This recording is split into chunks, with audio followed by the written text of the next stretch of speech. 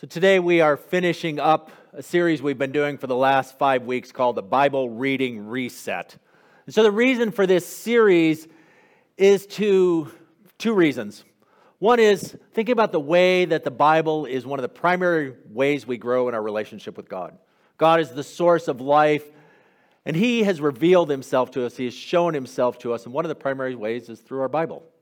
And so we need to learn to read our Bible a little bit better. We realize that sometimes we struggle to read it. I know I do sometimes. Or we don't read it as often as we'd like. Or maybe it's a little bit difficult.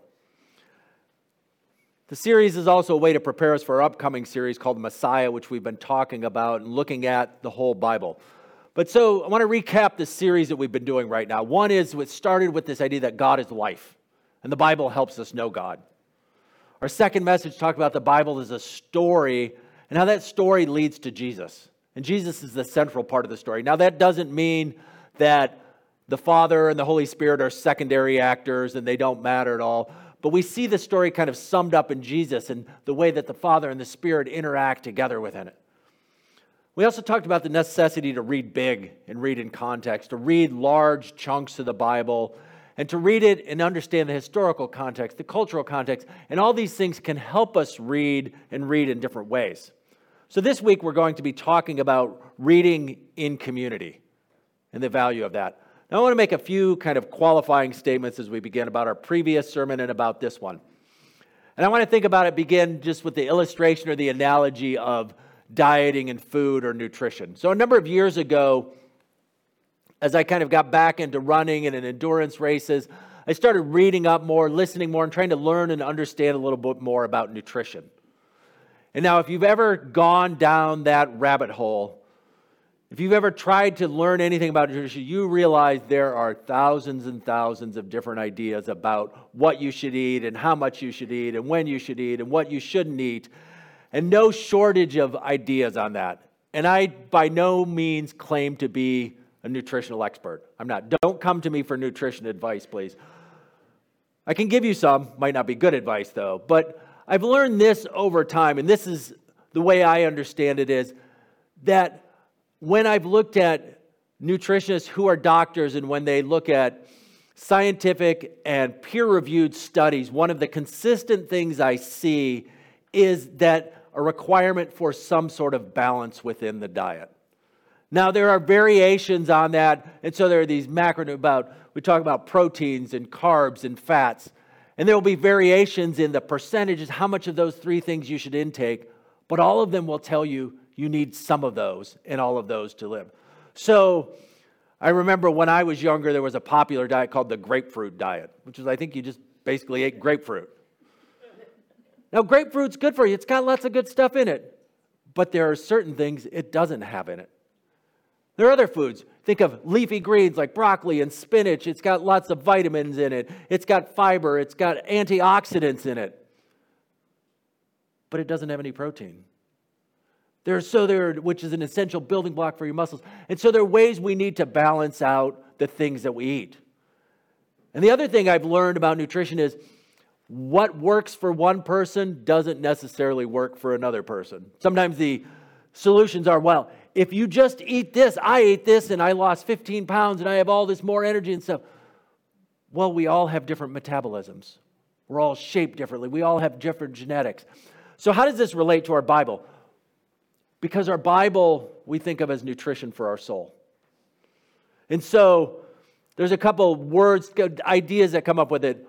The book of Psalms talks about meditating on the Word of God, and that Hebrew word is hagach. And so hagach is also a word that's used to describe a dog gnawing on its bone, or a lion chewing on bones. And so there's this idea of the Bible, God's Word becomes food for us. In Deuteronomy chapter 8, verse 3, says this, He humbled you, that's God humbled you, causing you to hunger, and then feeding you with manna, which neither you nor your ancestors had known, to teach you that man does not live on bread alone, but in every word that comes from the mouth of the Lord. This idea that God's Word is talking to us in the primary ways through our Bibles becomes food for us. It's the way we live and we grow.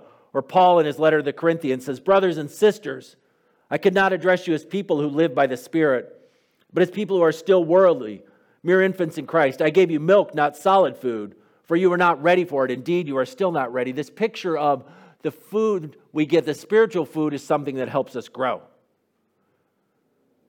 And so as we take in God's word, it's metabolized inside of us and becomes those acts of faith, becomes deeds of love. But in the same way that we need to eat a balanced diet of food, we need a balanced diet of Scripture.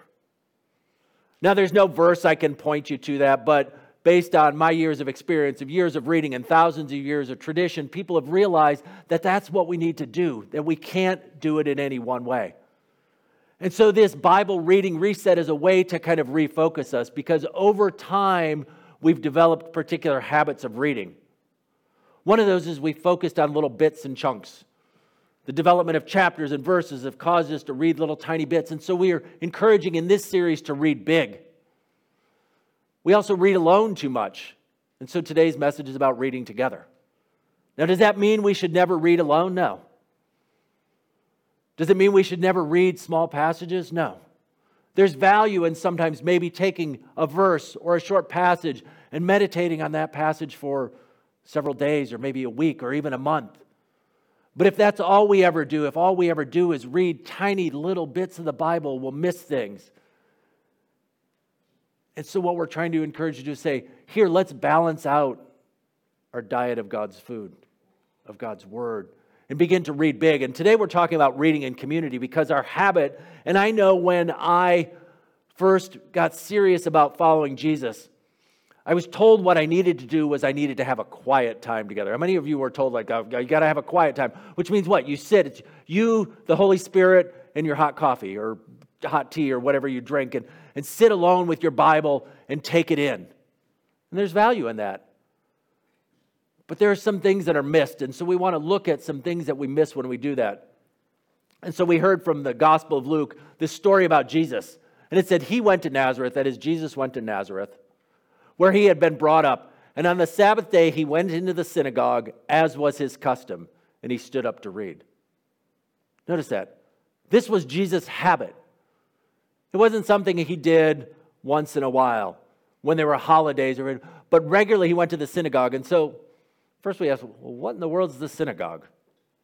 Why would he go there? Synagogue in the Jewish life of the first century served many purposes. In some sense, it was like the town hall. I mean, there were weddings there were parties there were lots of different activities that took place there. But the primary activities that took place there were prayer and the reading of Scripture. And so the people would gather several times a week to recite the prayers of the day. And they also would do Scripture readings. They would read from the Scripture. They would pull out the scrolls and they would read from the Torah, from the prophets, and they would read these things together. And then oftentimes someone would get up and share about what that was. And it wasn't always the one single person. They didn't have what we would call a pastor, but they would gather different people. So like in the book of Acts, it says, after reading from the law and the prophets, the leaders of the synagogue sent word to them, that is some of the apostles, saying, brothers, if you have a word of exhortation for the people, please speak. It was just a matter of, here are these people in town, and they said, hey, we've read the Scripture together. We've read from the law and the prophets. Now come up and share a little bit about that. So there was this idea that reading the Scripture publicly, that gathering together to hear the Word of God as a people, as a community, was important. Paul makes that point in 1 Timothy 4. He's writing, Paul, the apostle, is writing to his someone he's mentoring. He says, until I come, devote yourself to the public reading of Scripture, to preaching and to teaching. So here again, he's pointing to this necessity of. So one of the primary ways that people in the first century got to know God's Word was public reading. Well, there were a couple reasons for that. One is that not everyone had a copy of their Bible. Scrolls were expensive to produce, and so very, very few people had their own copies of the Scripture. Additionally, a lot of people weren't literate. There was a low literacy rate, and I've seen different numbers from probably only 10 to 25% at the most of people in that time could read. So there was some practical reasons that public reading was the way that it was done. And so what I'm saying is, it wasn't the exclusive way. There were certainly people who read on their own, but it was one of the primary ways. In some ways, that was shaped by the culture and by the technology. It was shaped by the technology of scrolls, which couldn't be produced. It was shaped by the culture, which was an oral culture, which enjoyed hearing and listening to stories. It was shaped by a culture where people couldn't read. And today, we in the same way have been shaped by culture and technology, because there was a significant event that happened in the year 1440. And all of you are saying, oh, I know what happened then, right? Johannes Gutenberg, do you remember him? Invented or kind of the printing press. It enabled the ability to begin mass producing. And so by the mid-1450s, Bibles could be printed on a printing press. And so what did that mean? More people had access to a Bible.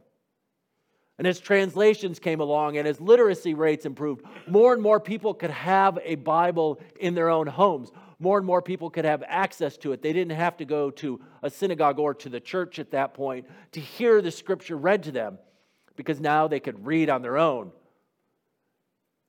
And they had a Bible they could read. Well, what did that mean? More private reading. And it began to be encouraged, and now to the point where some 600 years after Gutenberg, it's become in many of our areas the primary way we read Scripture. And sometimes almost the exclusive way we read Scripture is on our own. We sit quietly and we have it and we read. And so what today's message is an invitation to return to a more communal reading, to reading together. Now, again, it's not the only way to read, nor am I saying that these descriptions of the Bible mean that's the way we should do it. They also walked everywhere. We're not saying, well, the Bible says walk. Well, Jesus walked here, and so I'm telling you, you all have to walk. That was his way because it was part of his culture, but there's value in doing it, and there are benefits. And so I want to talk about some of those benefits. And that's one of the reasons we're doing Immerse. And so this study over the next 8 weeks, we're going to be reading together, reading large chunks, reading without the chapters and verses, reading in community and discussing in community what it means like. So instead of me standing up here and telling you all what it means, you're gathering together. Or even our typical Bible study mode where you have a book and you follow this little book and they have questions. And they have the questions and they guide you through to get you in.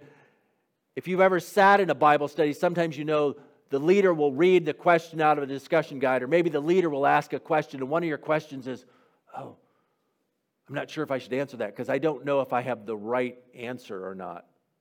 And so one of the things I like about the Immerse Bible experience is the way is the questions are things like, what did you notice this week? What stood out to you? Now, do you think there's a right or wrong answer to that? And so the encouragement then is to begin to hear from people. And so a couple reasons the value of communal reading. One is that if you're showing up with a bunch of other people, and so we've got 5 different studies, reading groups set up, I'll call them. 5 different reading groups set up. We encourage you, we didn't have sign-up sheets, but encourage you to participate in one of those. And if none of those 5 work for you, let me know, and we'll try and create a time for another one. One of the things that these reading groups can do for us is keep us accountable. And in the broad sense of when you find a little Bible reading plan and say, I'm going to read through the Bible, and you got your little check boxes. And if you don't read, it doesn't have. But if you're showing up to a group and you're going to have a discussion about it, there's a little bit of incentive to have done the reading. And so it can help us kind of maintain and develop that habit of reading. The second thing that can happen is in listening or even reading it in a different format, we hear it differently. And so I talked about audio Bibles. And even maybe in the reading groups, what you might want to do is read a section of it, because I noticed that even over the course of the week, as I'm studying a scripture passage for the week, I can sit down and the person can stand up and read that scripture passage on Sunday morning, and all of a sudden I hear something I hadn't noticed before. Because hearing is a different way of doing it. And so even sometimes I've done it as hard as it is. Sometimes I've read a scripture passage, I've recorded it for myself on my phone, and then I listen to myself read it back. Now, that's painful sometimes. If you know what it's like, because sometimes, how many of you like listening to your own voice in a recording? It's not a very, but to hear it is a different experience than reading it. The other thing that reading by ourselves is, or I'll say it this way, reading alone can lead to individualistic interpretation. So if we're reading it by ourselves, everything becomes about me. But the Bible wasn't written to individuals, it was written to communities. So I like the way Scott McKnight said it. He says, wherever you go in the Bible, it is the same. The work of God is to form a community in which the will of God is done and through which one finds both union with God and communion with others for the good of others and the world. The work of God is to form a community. And so as we read the Bible, it's designed to be read in community because the Bible is written to a group of people. And so reading as a group, learning as a group, takes it away from individualistic interpretation where everything is about me, me, me. The other thing, the last thing that reading in community does is it helps us overcome our biases. The truth is we all have biases. We all have lenses through which we read the Scripture. And so if you've grown up in church, you have heard different pastors over time. Maybe you have different authors that you read, or maybe you listen to podcasts or watch YouTube videos or listen to other pastors. Those women and men who have taught you have all shaped you to read the Bible in a particular different way. If you grew up in a particular tradition, if you grew up in the Covenant Church, or maybe you grew up in a Baptist church, or you grew up in a Methodist church, or an Assemblies of God church, those things have all shaped you, and it maybe even developed a theology through which then you begin to read the Scripture. And you try and fit all that into it. The truth is none of us come with a blank slate. We like to think, I'll just sit with the Bible and I'll just read the Bible pure and plain as it is. It doesn't work that way. We all come with different ideas. And so gathering together as a group of people and hearing different things helps us see different points of view. As you sit with men and women, men hear it differently than women hear it. People who are rich hear it differently than people who are poor. People of color hear it differently than people who are white. People who are older hear it different than younger. And so it's always great to sit with a mixed group of people and realize that they're hearing it differently. Does it change what there is? No. But we realize there are different points of view, different understandings. Our Bible has 4 different stories about Jesus, 4 Gospels. Matthew, Mark, Luke, and John, 4 different stories. They're all a different point of view. Does that make any of them wrong? No. In the same way, when we sit and we hear a story, it's valuable to hear different points of view. And reading alone can deprive us of that collective wisdom. To realize that I'm missing something out. That I'm missing out what other people are hearing and the way they're seeing it, because as I come to it, I have my own biases, I have my own prejudices, I have my own systems, I have my own lenses, and I come to it with that, and somebody else will say, well, what about this? And you think, I never saw it that way before. I never understood it. Does that mean every interpretation is correct? No. But there's value in hearing those different ideas. And those diverse ideas can keep us from falling into a rut or into groupthink. So Eugene Peterson he says this, he says, sects are composed of men and women who reinforce their basic selfism by banding together with others who are pursuing similar brands of selfism. In other words, we tend to be around people who think and know like us. But what if we gather in a Bible study, in a reading group, and there are people who are all different from us? It can help us to see the blind spots. That means we have to be humble. We have to come and we have to be prayerful as we go in, and we have to expect as we gather as a community read that the Spirit will speak through the others around us. It means we have to pay attention to how others have understood it and heard it. And not instantly jump and say, well, that's not right. And often it's not right because that's not how we think it goes.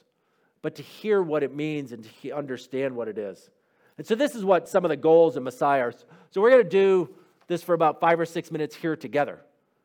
Because I keep thinking about this and I'm not sure how this works, but the way we often do teaching in church is not a very effective way to do it. It's one person, it's me standing up, me talking, you listening. Most of us don't learn real well that way. It also breeds a sense of like, well, we have to rely on the pastor because he's the expert in this. But what if instead we had found ways to engage in community? So I even imagine in the ancient synagogue, in the times of Jesus, the church was set up, or the synagogue, the building was set up differently. Many of the synagogues they found and located from archaeological evidence, the speaker sat at the center, or stood at the center, and the seats were arranged facing each other in a square. And so the reader would read, and then there would be engagement between the people. So we're going to take just a few minutes and do a little bit of that. I'm not going to move to the center. We're not going to rearrange the pews because that would take a really long time. But what I want to read to you is I want to read to you a passage of Scripture. And we're going to read the book of 2 John, the entire letter to 2 John. So this is a letter written to the people. And then just take a few minutes and kind of say, what did you hear? How did it affect you? The translation I'm going to use is called the Y'all version. So this actually is on the internet, a professor at Dallas Theological Seminary in Texas, who's also a computer programmer and stuff, created this. And so he went through and he did a little bit of his own translating, but then took all the times where the word you, which in English, unfortunately, can mean either you individually or you as a group. And he took that, and wherever it was a you plural, he has translated it as y'all. And the idea being that as we read the Scriptures, oftentimes we hear this, and again, that tendency as an individual is to hear that and say, oh, you, that means me. When in fact, the writer, the speaker often means y'all. So this is the letter 2 John. It says, the elder, dear chosen lady and her children, whom I love in truth, and not I only, but also all those who know the truth, because of the truth which remains in us and will be with us forever. Grace, mercy, and peace will be with us from God the Father and from the Lord Jesus Christ, the Son of the Father, in truth and love. I rejoice greatly because I have found some of your children walking in truth, just as we have been commanded by the Father. Now I beg you, dear lady, not as if I were writing a new commandment, but one which we had from the beginning, that we love one another. This is love, that we should walk according to His commandments. This is the commandment, just as y'all heard from the beginning, that y'all should walk in it. For many deceivers have gone out into the world, those who don't confess that Jesus Christ came in the flesh. This person is the deceiver and the Antichrist. Y'all watch out so that y'all don't lose what we have worked for, but that y'all may receive a full reward. Whoever goes on ahead and doesn't remain in the teaching of Christ doesn't have God. Whoever remains in the teaching has both the Father and the Son.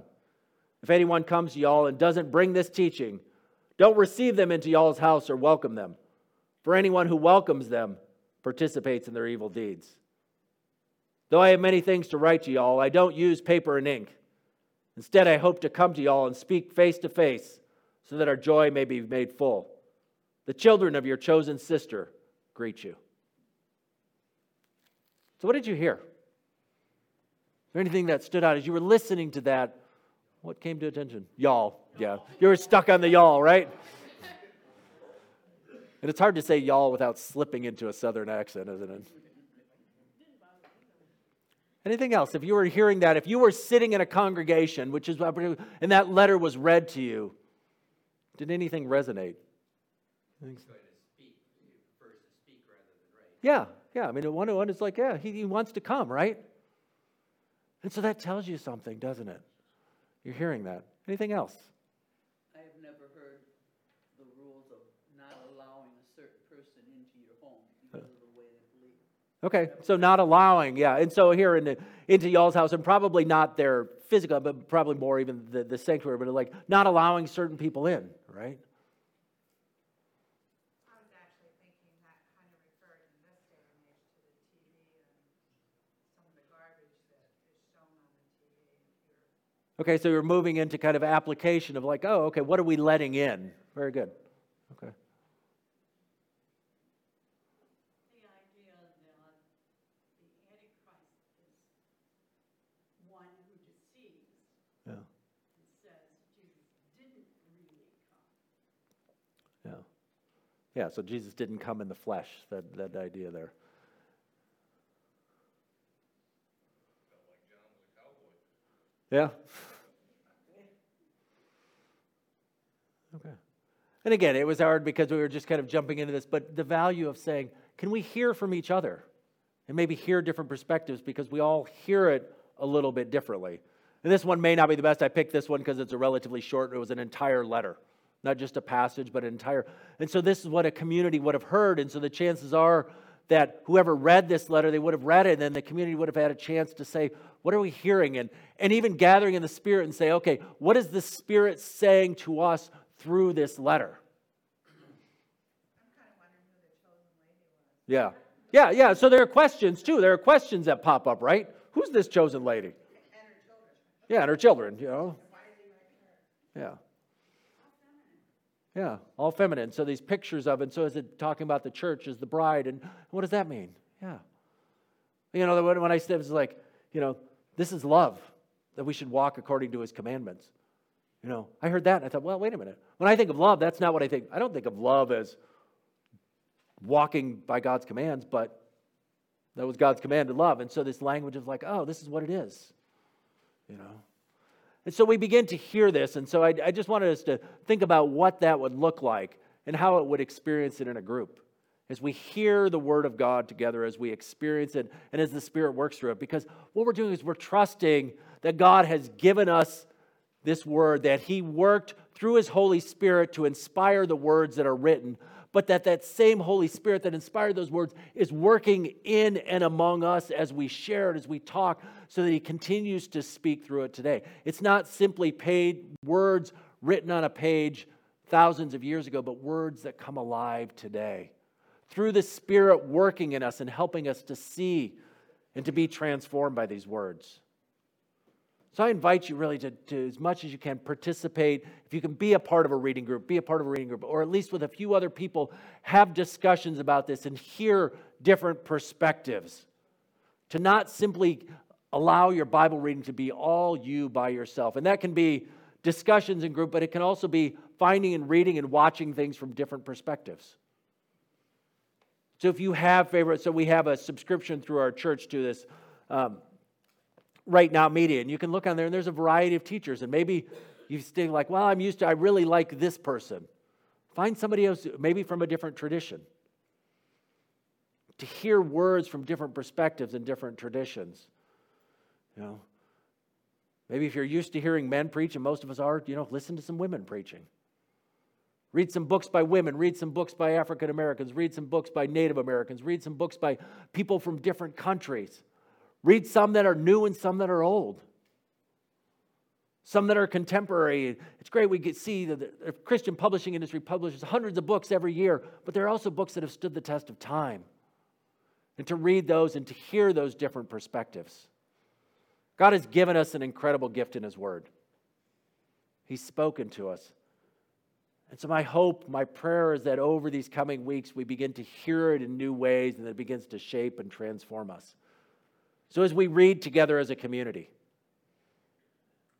let's hear what God has to say to us through His Word. Amen.